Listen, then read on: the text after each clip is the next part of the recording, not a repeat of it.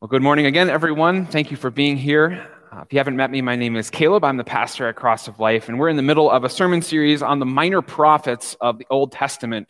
It's that section of the Old Testament you don't usually get to, or at least when you start reading, you start getting very frustrated with because it seems very contextual. So we've been digging into these books of the Bible for the last couple weeks, and we will for another couple weeks. This week, we're going into the book of Amos. If you've been with us for the whole series, you know that the minor prophets have a way of really getting in your personal space. They are not afraid to call us out for the sins that we commit. And even though we have a Savior in Jesus Christ who washes away those sins and makes us right with the Father, it's not always a comfortable thing to be poked and prodded where we have sin in our life, right? And I think that's one of the reasons that many people avoid reading the minor prophets. They just don't want to feel uncomfortable. Because if you take the minor prophets seriously, they make you squirm a little bit in your seat. They lead you on the drive home with a less rosy view of yourself. So oftentimes people avoid them, or at least avoid the content that's in them. Now I say all that for two reasons. First of all, the book of Amos is heavy law. Maybe you know this. We have two concepts, the law and the gospel. Hear me teach about this, right? The law is what God demands of our lives. It's what shows us our sin because we're not living up to it. The gospel is the good news that Jesus, by his death and resurrection, has taken away our failure, taken away our sin, and made us right with God. The book of Amos is heavy on the law side. In fact, if you would read the 146 verses of the book of Amos, you would find that only 5 of them contain gospel promises. 5 out of 146 verses in this book contain gospel promises. So if you're here for the first time, I want you to realize that not every book of the Bible is like this. The main message of the scriptures is that Christ has died, Christ has risen, Christ will come again. Now, that doesn't mean we should ignore books like this. It means we should dig into these books and understand what God says about the law, but I also don't want you to lose the gospel in a book that is heavy law like this. It's going to make you uncomfortable. So don't forget that you have a Savior who is going to make you eternally comfortable by taking away your sin. But the second reason I say it is because I don't want you to be like Amaziah. Remember Amaziah?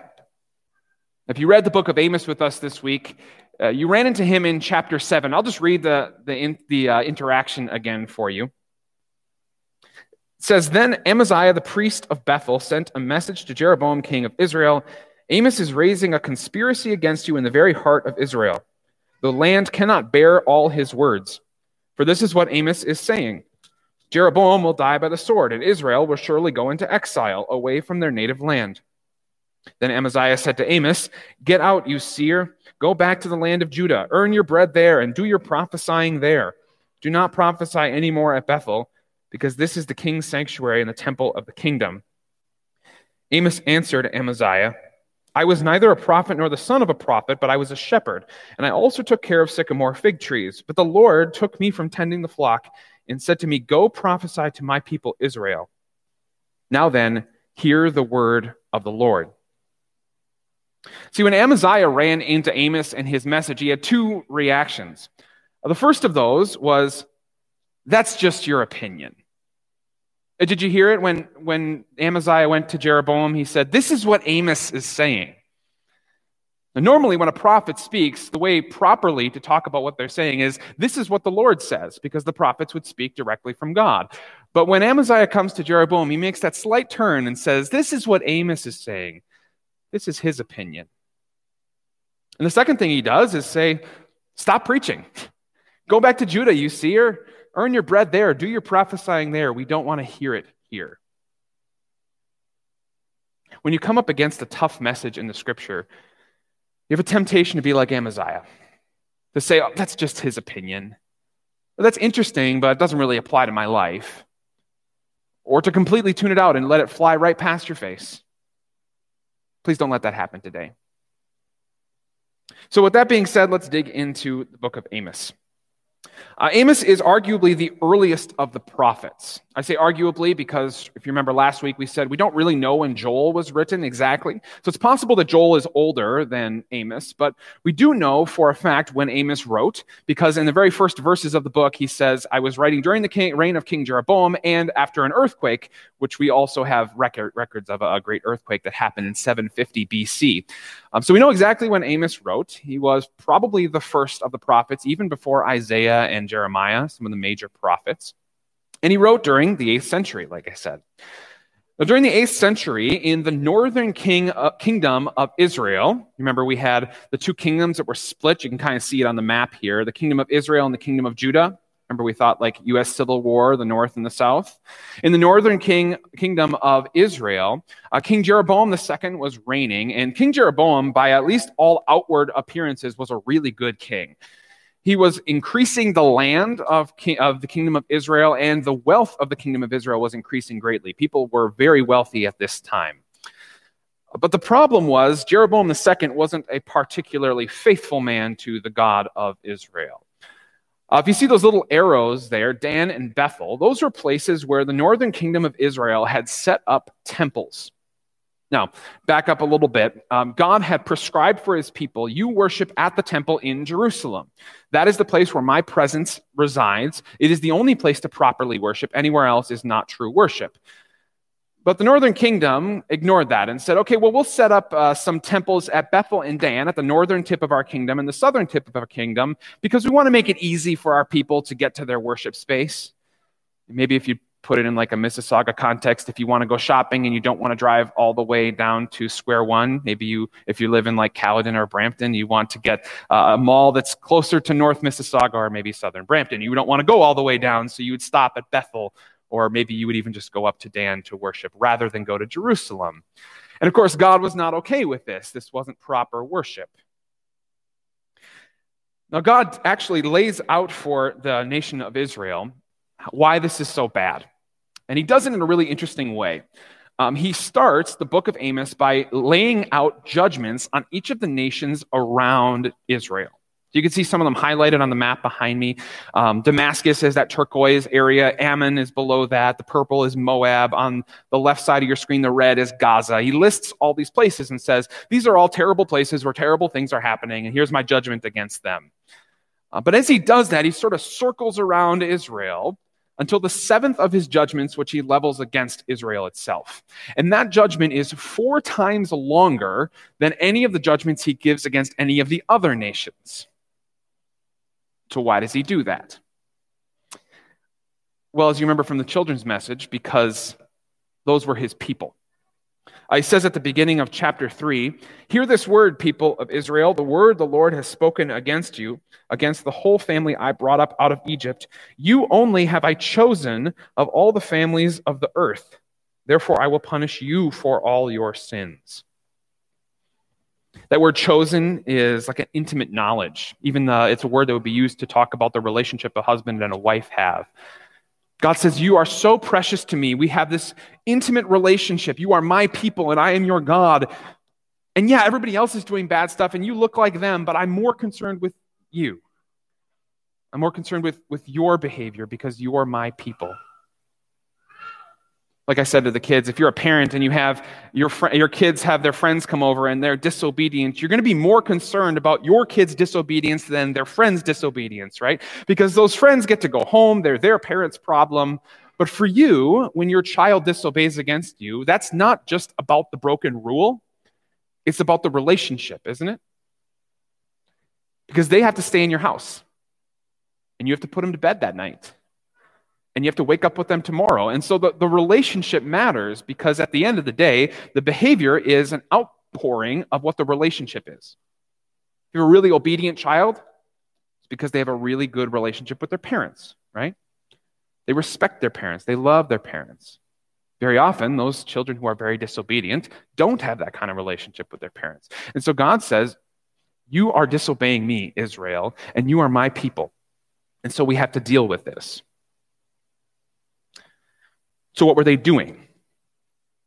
Well, if you would pick up any average commentary on the book of Amos, The commentator would probably tell you that Amos is a book about social justice. They would say it's about the marginalized and the poor and the immigrant and how we need to provide for them and not trample them and not take advantage of them. And that would be right. God is intensely concerned with justice, especially for the marginalized, the oppressed, and the poor. And I'll just give you 3 examples of this, how much God cares about justice. First of all, 2 Kings 5. You remember the story of Naaman? Naaman was a commander of the army of Aram, and he had leprosy. And he heard that prophet Elijah in Israel was able to heal, so he takes a whole bunch of money and a whole bunch of letters of recommendation, brings them to the king of Israel and says, I hear you have a prophet, and I want to get healed. Here's the cash. And you remember what the king of Israel does? He tears his clothes because his God's not like that. See, every other god in all the other religions at that time was in bed with power, could be bought off. And therefore, the poor had no chance of getting in with the other gods, but not the God of Israel. The God of Israel identified with the poor and the marginalized. He was primarily concerned with the poor and the marginalized. He would not get bought off by the rich. So the king of Israel said, our God's not like that. Maybe you remember Jesus when he was talking to the Pharisees in Matthew 23, where he said, woe to you, teachers of the law and Pharisees, you hypocrites! You give 1/10 of your spices, mint, dill, and cumin, but you have neglected the far more important matters of the law, justice, mercy, and faithfulness. You should have practiced the latter without neglecting the former. You understand what he's saying? He's saying no one is saved by their works. But you Pharisees, if you really wanted to be saved by your works, by your good deeds, you would be primarily concerned with the most important parts of the law, which are justice, mercy, and faithfulness. Far more than what you give to your church. How do you treat other people? One more example. Beginning of the book of James, James writes this, believers in humble circumstances ought to take pride in their high position, but the rich should take pride in their humiliation, since they will pass away like a wild flower. James essentially says, if you're a Christian and you are a poor Christian, you don't have a lot of resources, you should see that as a blessing that God has put you in that position. Because that means you get to fully and freely rely on God to provide for you at all times and receive his gifts. But if you are a rich Christian, you should see that as humiliation. That you were put in such a position to have that kind of temptation regularly available to you, and all the responsibility to take that extreme wealth and use it to benefit other people. God totally flips our narrative on its head, right? He's always concerned with justice. And maybe that makes some of us a little bit uncomfortable, right? Like, if I were to put it in a sentence, I would say one identifier of the heart changed by grace is doing justice to the poor. If you have a heart changed by grace, you will do justice to the poor. Some of us look at our lives and I don't know if we do that all that often. It's intensely more important to God.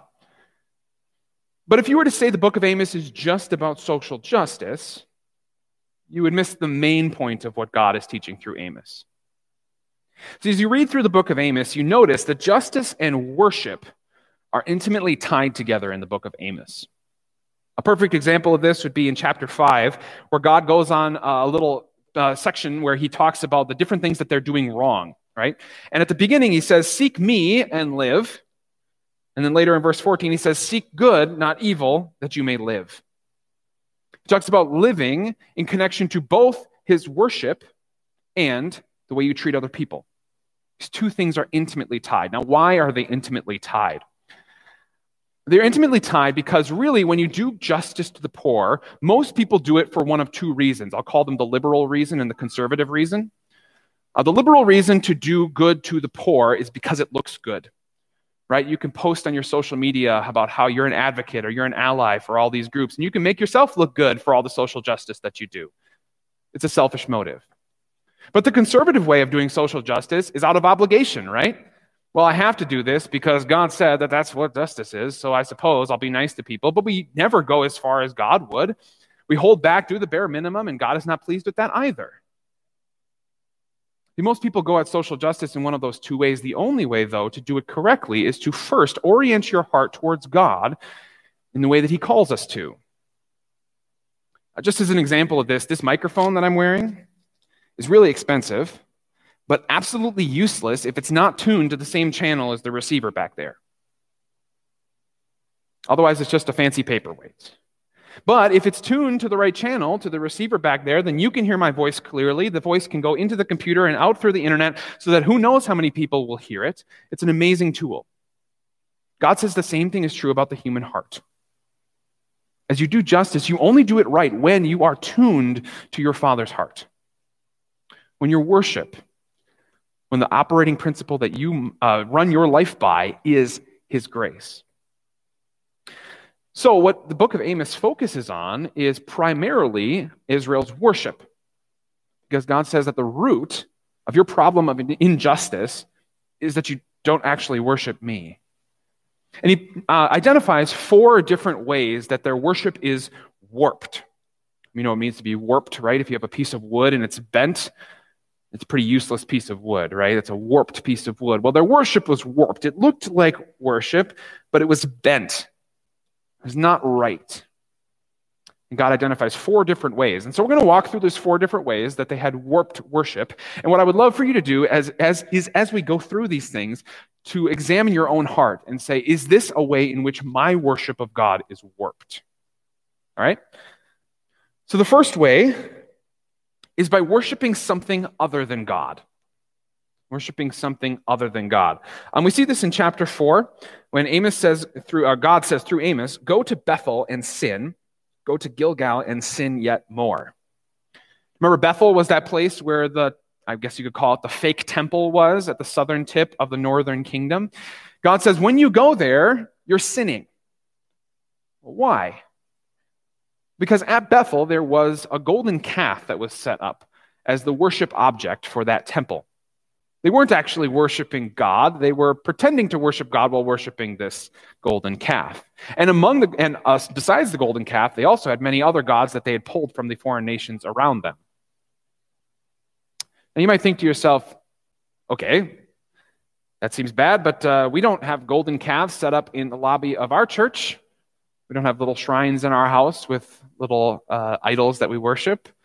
How is this applicable to us? Well, the concept of idolatry is not just contained in actually worshiping images of wood or stone or whatever. It is whenever your heart is oriented towards something that it considers to be the ultimate thing. To illustrate this, I want you to think back to the first book in the Harry Potter series, or maybe you watched the movie. Harry finds a mirror in one of the old dusty rooms of Hogwarts, and he looks in the mirror, and in the mirror he sees his parents. Now, this is amazing because his parents died when he was an infant. But in the mirror, he can see them smiling at him, putting their arm around him. It warms his heart. So he goes and finds his friend Ron, tells Ron to come look in the mirror, expecting that Ron is also going to see his parents. But when Ron looks in the mirror, he sees himself as a sports champion. It's only when later Harry has it explained to him that the mirror of Erised shows you the deepest desire of your heart that he understands what was happening. And he's told that people would actually waste away looking at the mirror of Erised, and that's why it's hidden in the dungeons of Hogwarts. What's the deepest desire of your heart? If you looked in the mirror of Erised, what would you see? Would you see a happy family? Would you see an intact family? Would you see a happy marriage? Would you see a marriage at all? Would you see obedient children? Maybe financial security?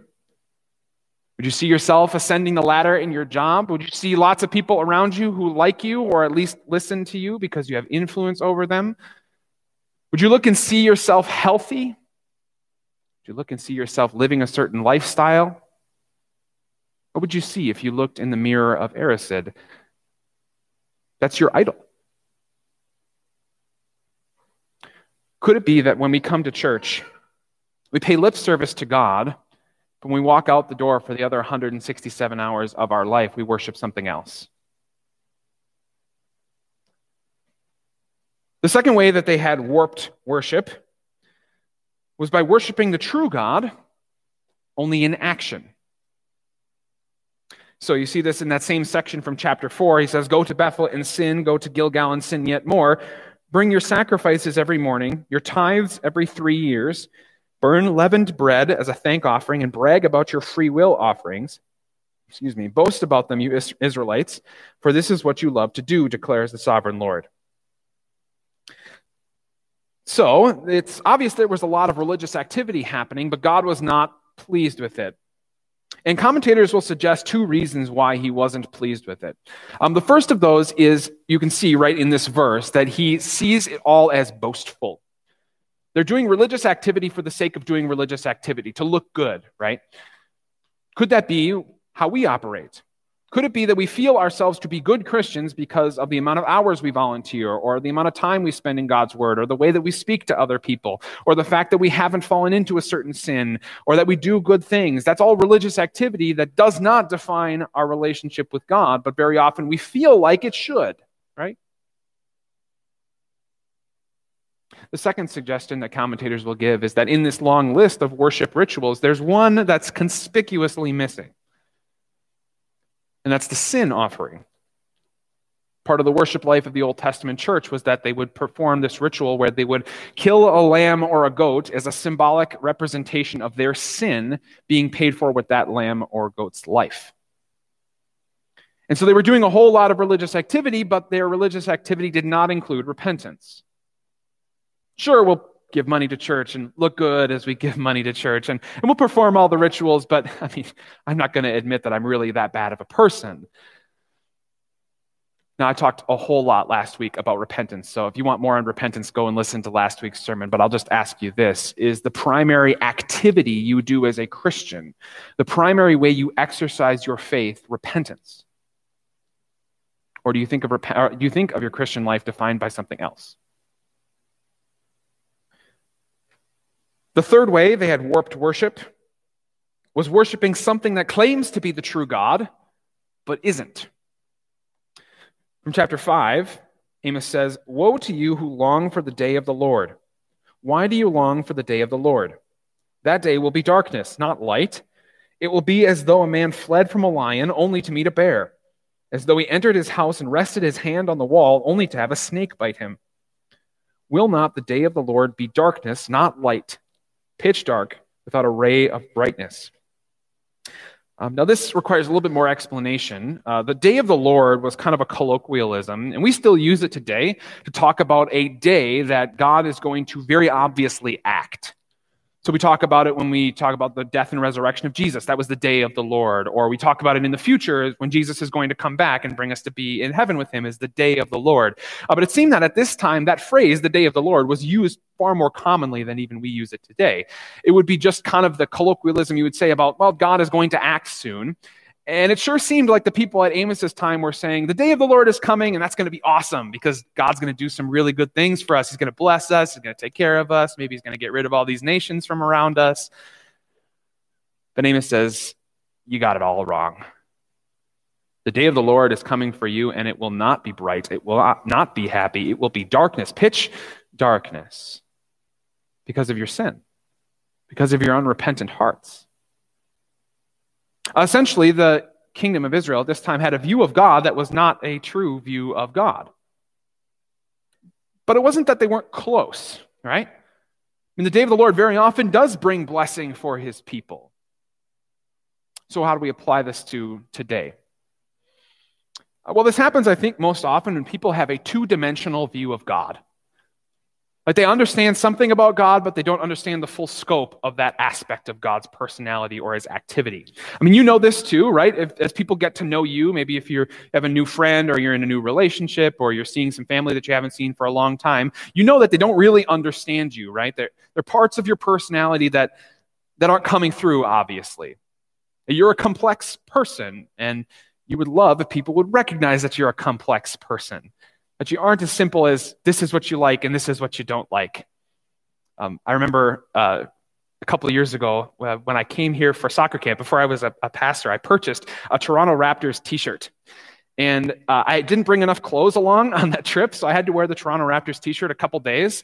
And somebody said, But you must really love the Raptors. They must be your favorite team. And I like the Raptors, but I didn't like them that much, right?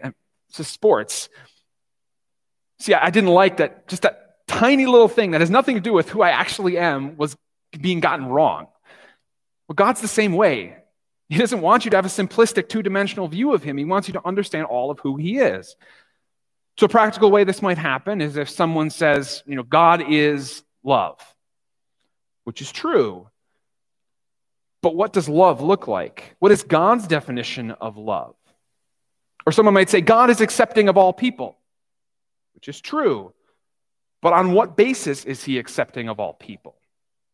Somebody might say, God is in control, which is true, but control for what? What is his end game? Somebody might say, God is always with us, which is true, but in what form is he with us? Under what means is he with us? See, if you have a two-dimensional view of God, you might end up, like the Israelites, expecting something but not actually getting it because that's not the true God. As you think about God, how full is your understanding of God? To some extent, we will never have a full understanding of God, but we can grow in that by being in the Scriptures, by being here to hear his word, by taking time to meditate on it in prayer. We can learn about who God is and understand him fully. It seemed that the people at this time were not interested in that. They were just interested in the God who sort of made everything okay, and he'll fix everything someday, and that's good enough for us. Let's dig into who God is. Last way then that they had warped worship, worshiping the true God, but not as top priority. Worshiping the true God, but not as top priority. We get that from chapter 8. Amos says, "Hear this, you who trample the needy and do away with the poor of the land, saying, when will the new moon be over, that we may sell grain, and the Sabbath be ended, that we may market wheat?" See, the new moon festival and the Sabbath day were part of the regular worship life of the nation of Israel at that time, but it seemed that these people saw those things as more of an obligation or something that was getting in the way of what they really wanted to do, which at least from the text here tells us was economic activity. They wanted to get out and sell and market and buy and get into the marketplace. Worship to them was something you did, but it wasn't the top priority in your life.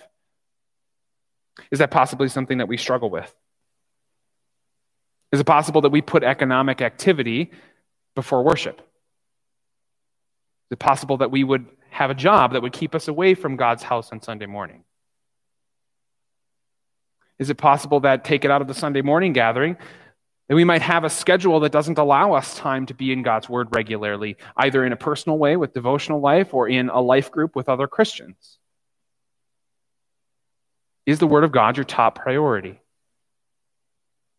I heard a story recently about a woman who had not come to church for a couple of weeks, so her pastor called her, and she said, "Oh, Pastor, I haven't been able to come to worship because my doctor said it's not safe to come to worship because of the pandemic." And so the pastor, of course, with compassion in his heart, says, "Oh, I'm so sorry to hear that. Yeah, can we get you groceries or whatever essentials you need? We have people who are willing to do that." And the woman said, "No, that's fine. I've been going out to get my groceries and my essentials." What's more essential? God's word or groceries? Something will make you live for another day or maybe a week. The other one will make you live forever. And I'm not particularly picking on those of you who are watching online, because I know many of you who are watching online, and I know why you're not in worship. And you're actually here watching online, which means you do care about God's word. But just take it out of the COVID-19 sense and into a broader context. What is it that we prioritize above God's word in our life? What is that thing that we're not willing to give up in order to be with God and God's people and with his word? You know, the parable I read from Jesus helps us understand how foolish sometimes our excuses are. Right? The master, he makes this huge banquet, and he sends out his servant to invite the people, and the people just have absolutely atrocious excuses, don't they? Yeah, I bought a field recently, and I need to go check it out. As if you didn't check the field out before you bought it.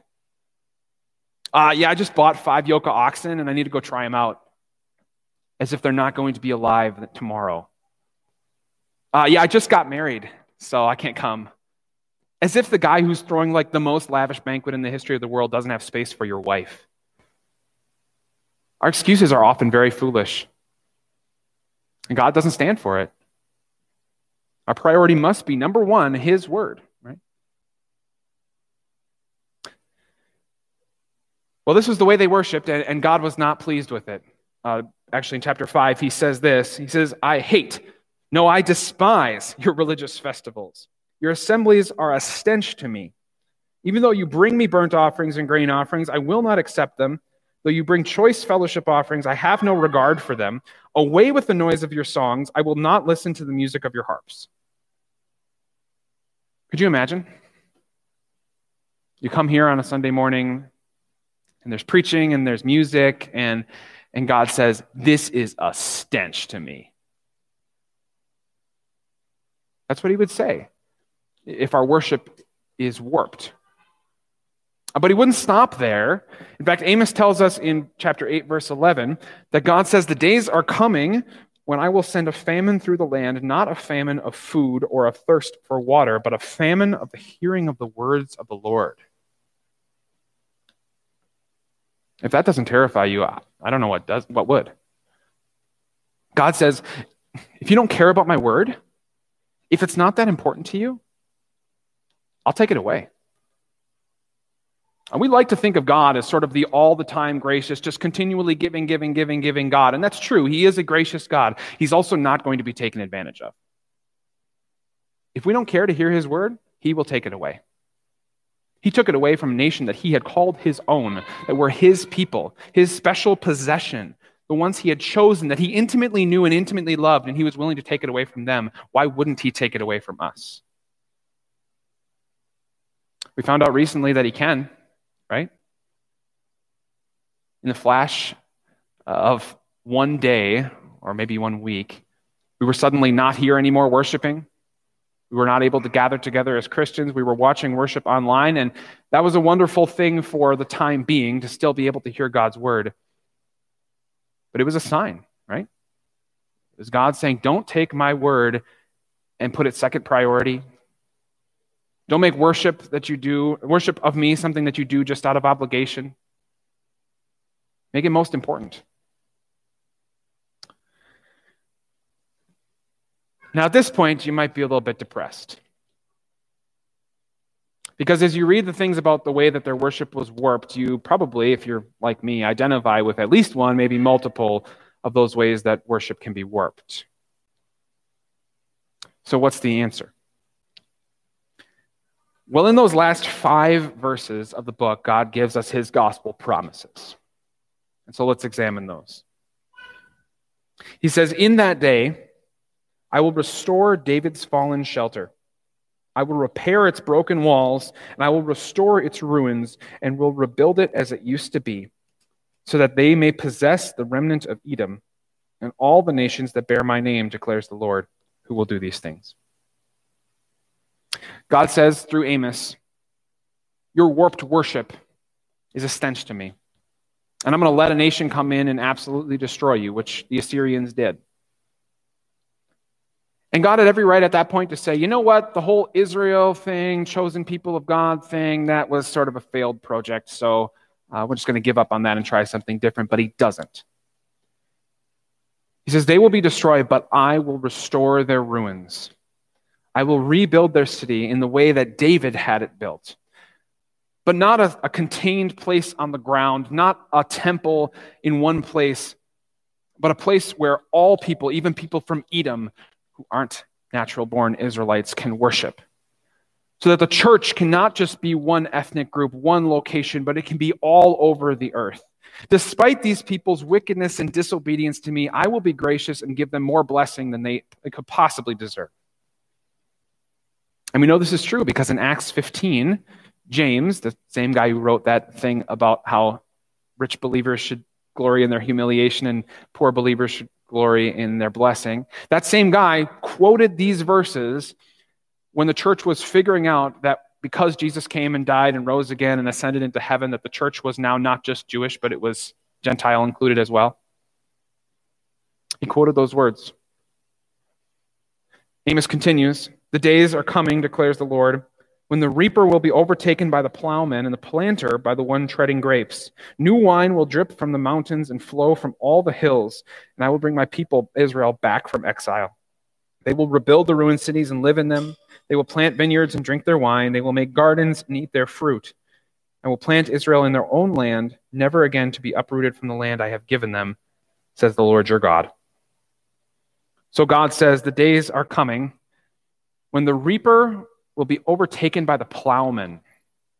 Now that analogy maybe is lost on us. We're not sort of an agrarian society, but what Amos is trying to say is there is going to be such a large harvest of God bringing people into the church because of the work that he is going to do as he rebuilds a kingdom that has thrown away its birthright. That if a harvester were to go out and try to bring in all the crop, it would take him so long that by the time he was done, the plowman would be coming to plow for the next year's crops. God says that happens, right? This little nation who threw away God's birthright, by God's grace, when he rebuilt the house of David through David's son, who was David's Lord, Jesus Christ, who died on the cross, the church grew and grew and grew until now it is now millions strong, and we will see hundreds of millions, even more, in heaven with us someday. The harvest is great because of God's grace. Not because those people worshiped well, because God is gracious. And in that, we understand something about worship. We understand that worship is not something God requires in order for us to receive his blessing. And he gave his blessing to his people and to generations after them, not because they were good at worship, but in fact, in spite of the fact that they were bad at worship. So worship must have a different purpose. Worship's purpose is to conform your heart to your Father's heart. To look in the mirror of Erised and see God. And to know that no matter what happens out those doors, no matter what people say about you, do to you, take from you, that you have the deepest desire of your heart. That'll change you. That'll lead you to justice. It reminds me of a woman. She had an old brooch that she had received from her mother, who had received it from her grandmother, and so on and so forth, and passed down for generations. But the woman didn't really wear the brooch because it wasn't all that pretty in her opinion. But one day she brought it into the jeweler, and the jeweler took out his little eyeglass thingy. I don't know what that's called, but he started to look at the brooch and quickly realized this was a one-of-a-kind brooch worth tens of thousands of dollars. He let the woman know. She was floored. She didn't know that it was worth that much. But it quickly changed the way that she lived her life. It wasn't that she possessed it, or at one time did not possess it and then possessed it. She always had it. And it wasn't that it gained value. It always had the same value. She just didn't recognize it. When she recognized it, she lived her life differently. You get where I'm going with this? When you come into worship, I suppose I'm the jeweler in this situation, I can show you the aspects of the amazing message of the gospel and show you that what you have always possessed, what has been in your possession from the moment God spoke to you, from the moment you were baptized, is so valuable that it will change how you live your life. God's message of grace is completely unique. It was completely unique in Amos's time. It's completely unique now. Every other worldview, every other religion will ask you to do something in worship in order to gain blessing. If you're a Muslim, you have to observe the daily prayers. If you are a Roman Catholic, you have to go to Mass. If you're not particularly religious, you have to say the right words and post the right things and do the right things in order to be accepted by the community. But God's gospel is something completely different. It says God has given you all the grace that you need, all the acceptance that you need, all the love, all the acknowledgement that you need. He has wiped away your sins and made you right in God's eyes by the death of Jesus on the cross. Now you get to examine the brooch. And I pray that you do regularly. Amen. Let's pray. Lord God, you've given us this amazing gift of the gospel in word and sacrament. the beautiful treasure that from 100 different angles looks different and yet always shines so brightly and beautifully. We ask that you would show it to us again and again and again, and that you would help us work for a life of worship that puts it at the center. Our hearts are pulled in many different directions by all the temptations around us, all the good things that you have given us that want to become ultimate things. We ask that you stop Satan and our sinful nature's temptations towards those things, Lord Jesus. Amen.